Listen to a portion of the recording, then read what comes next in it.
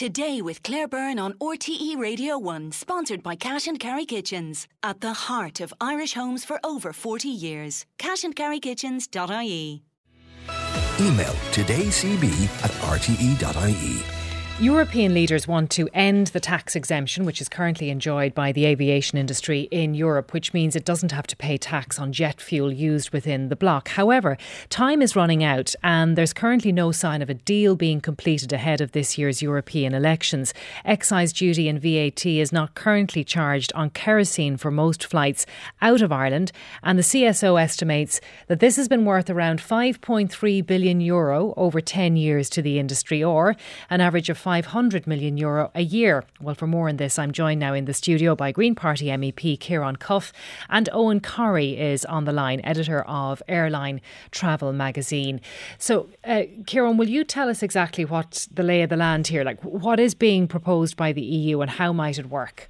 Well, my understanding is that there's a meeting of finance ministers in Belgium this Wednesday, and they've added to the agenda a proposal to have a tax on aviation fuel.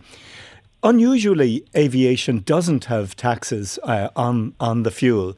And if we take road transport or trains or even buses, most countries have some form of taxes. It could be value-added tax, it could be carbon tax, it could be other forms of tax.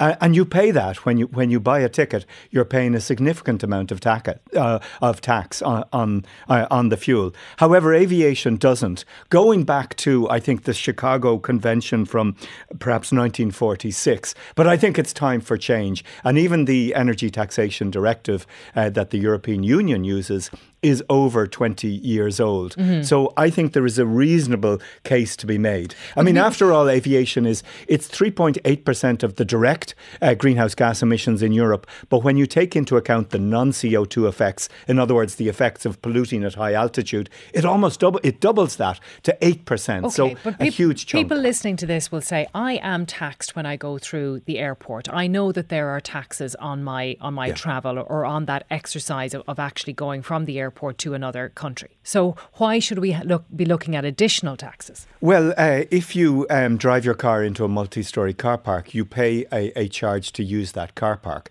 in the same way as you pay to use the airport. But when it comes to getting from that airport to another airport far away, you're not being taxed on that fuel. Mm-hmm. Whereas the car driver, when you fill up your car with petrol or diesel or even electricity, you're paying a whack load of taxes. You're paying on diesel, I think the AA says 52% of what you pay for the litre of diesel is taxes, 56% on petrol. You buy a plane ticket, zero. And that's what I think should change. And I think it's all about fairness. OK, well, let's see what Eoghan Corry thinks about this. Eoghan, it looks as though it is coming. It might be delayed. It might be slow in getting through. But there's one direction of travel here, pardon the pun. Do you think that the EU should do this and end the tax exemption for airline fuel? No, I don't. And, you say it's coming. Since the Chicago Convention in 1944, we've seen lots of attempts to dismantle any bits of it that they can. It's going to be a big deal to dismantle it. It's going to be a big deal to reconvene something that is worldwide, completely in sort of a divided world. And what we generally see governments do and politicians do down the years is, hey, I want a slice of that. Let's put a aviation tax on aviation fuel and make money for ourselves. But every time they go into it and look at it, the consequences of dismantling a worldwide system become a little bit more complicated than they would have anticipated. Now, what Ciaran is talking about there is the revisiting of a 2003 convention, which actually allows countries to impose a tax on aviation fuel on domestic flights. That facility is already there, but it's not there for international flights because of the Chicago Convention. And you say nobody uses that. Nobody uses the 2003 directive. Why? Well, Netherlands, interestingly enough, used it for a little while and seem to have backed off it. The reason really is that the Netherlands is the size of Munster. If it was applied in Ireland would mean taxing the Kerry and Donegal domestic routes, which are the ones that are subsidised by PSO. So what we see with a lot of European countries doing is making talking a lot about domestic, what they can do within domestic flights. The French brought in a directive that they won't have domestic flights where there is a rail service and all. It only affected 3 routes from their secondary airport.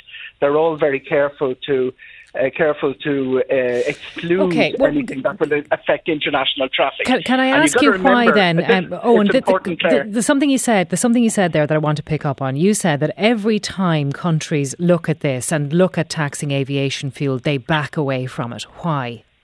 Because it would mean dismantling Chicago. And you're into all sorts of other, safety elements, everything like that, when you start putting different prices on fuel on different airports. You have this convention, this understanding where the cost of aviation fuel, it rides close to the international barrel price. It separates a little bit. Occasionally it gets separated by a large margin. That happens at the end of 2023. But you're paying the same price no matter what airport in the world you land in. When they look at changing that, they start looking at, will airlines start shopping around for fuel? How will it affect connectivity? How will it affect... So it's too complicated. It's too complicated. Yeah, is that what absolutely. you're saying? Okay, so... it's complicated to dismantle it, yeah. Okay, Ciaran. Look, any legislation is complex by its very nature, but over the last 5 years with the European Green Deal, we've taken action. We've taken action in the maritime sector, in renewable energy, in energy efficiency, and aviation is now an outlier. And I certainly think at a time when we've tractors on the streets of many cities around Europe, I can't look farmers in the eye and say, you deserve a special deal when aviation is let off scot-free. I think we have to take action, and aviation is, in a sense, the elephant in the room, and it is a significant proportion of greenhouse gas emissions in Europe. I think it makes sense to tackle it. The UK, actually, our nearest neighbour, already has, with as the ESRI has pointed out in an excellent study, have taxes on fares that are at range from €13, I think, up to €170. Outside of domestic. Outside of domestic. And then, as Eoghan pointed out, France does tackle short-haul aviation, and I think there can be certainly an argument for that. But look, I think a principle of good governance is that you tax the bad stuff and encourage the good stuff. And I think when it comes to the climate challenge that we have at the moment, I certainly don't think that aviation should be let off scot-free, particularly when airlines are making record profits. Well, this is what we hear from, Eoghan, we hear from the farmers' lobbies all of the time. Why is all the attention focused on agriculture when the airlines are, as Ciaran says, getting off scot-free? It's very interesting. Ireland isn't a country that has coal mines or produces oil, and the two things that we're being hectored on are food production and aviation, which we do. It would be really disastrous economically for us to get out of the food production and aviation businesses. But that's back to Ciaran's point where he mentions the UK legislation. That has nothing to do with the taxing of jet fuel. In fact, what most governments, when they look at taxing jet fuel, they look at other ways. They say, can't be done. Let's look at doing it some other way. And that's been happening worldwide. I travel a lot. The average is 33% of your air ticket goes and taxes already. So, moving away, what they do is they look at fuel and say, okay, that's too complicated and it has a safety element. Let's tax aviation. As Ciaran says, tax the bad stuff. Let's tax it in some other way. And that's what's been happening worldwide. We famously had a couple of taxes here. You also got to remember, the elephant in the room is the phrase Ciaran uses, but it's aviation is 2% of emissions. And the industry... 3.8 in the EU, and that's not taking into account the non-CO2 effects. Yeah, well, I'm talking worldwide. I mean, it's between 2 and 3%. And, there isn't that much of a difference between them. But you would actually, if you survey the discussion on this, aviation is the one that is brought up repeatedly because it probably is more difficult to tackle the actual production of fossil fuels, which is such a major economic player worldwide. And we saw that at the different COP summits. I was at a couple of them, but the latest one is the first one to actually sit down and start talking about the producers. Aviation is the consumer. This is really important. Okay. It's a consumer of fossil fuels. It wouldn't consume fossil fuels if it had an alternative. It isn't going to get an alternative quickly. And what Ciaran and his party and his fellow politicians might be doing is moving towards pushing it along a way by making sustainable aviation fuel available. There are no incentives in Europe. Sadly, America, which isn't known for its climate action, is leading Europe in incentivising the production of SAF. There's a lot of talk about how Ireland... Okay, can I put some of those points to Ciaran, please? One moment. So, the Green Party. The airlines are consumers of fossil fuel, which is being produced by something else, and your energies would be better spent on helping the industry find sustainable alternatives to fossil fuel. What do you say? And we are. I've spent a lot of the last 2 years working on the sustainable aviation fuel regulation, which is all about incentivising a move away from Jet 1 kerosene towards fuels with a lower climate impact. So that is happening. And actually the costs of making those jet fuels, as you well know, Eoghan, can be set off against the emissions trading scheme. So you're disingenuous in suggesting that we're not giving any support to a greener, that we're not giving a greener support to a greener future for aviation.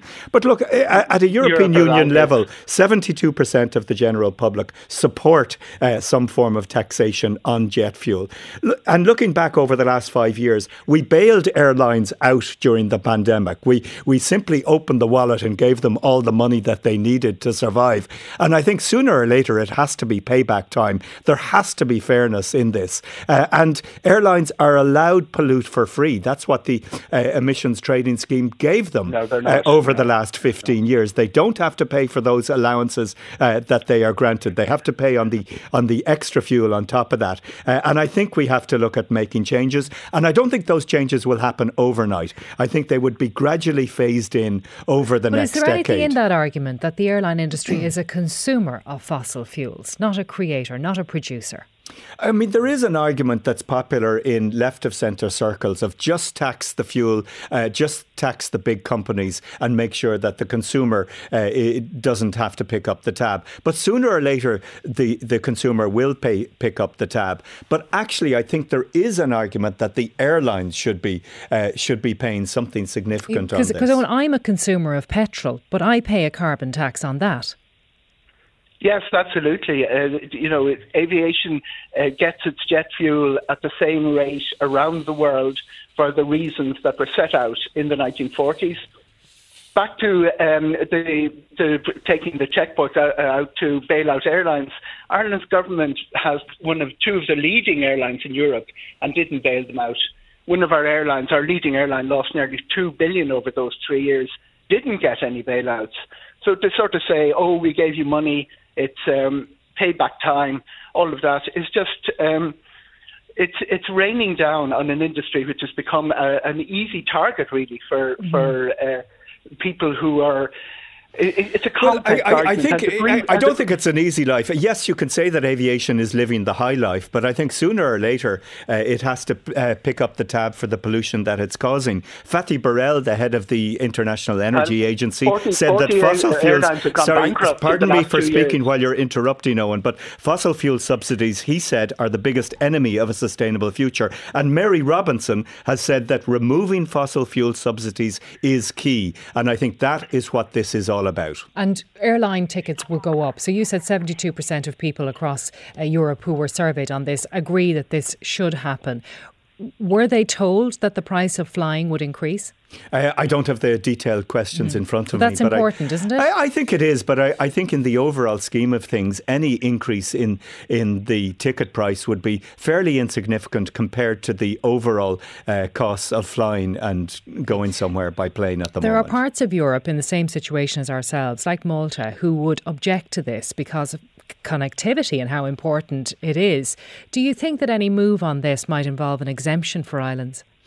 I think we may see some account taken of countries which are peripheral, but the moment you start talking about Malta, then you've Cyprus, you've Ireland. You can put into the same league places like Finland, Sweden, that have very little land connectivity. Would it be very interesting to see whether Ireland applies for an exemption if this goes ahead? It goes on, and actually the Central European countries are very far from Western Europe. Before you know it, you're covering half the countries here. But what is interesting, Claire, is that I understand you need unanimity for this proposal to pass. So we will need to have every member state, every country on board, and I've no doubt that there will be some horse trading along the way. So unlikely to go through in this term?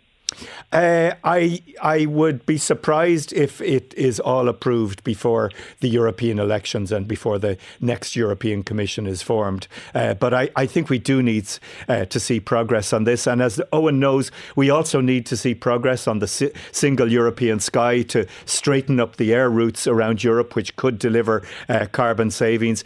But we do need to take further action in aviation. The refuel aviation law is one part of the jigsaw, but there's many other pieces, and certainly that does include fairer fares for all. OK, well look, we'll leave that there, but thank you both. Eoghan Corry, editor of Airline Travel magazine, and Ciaran Cuffe, who's Green Party MEP. Thank you both for joining us.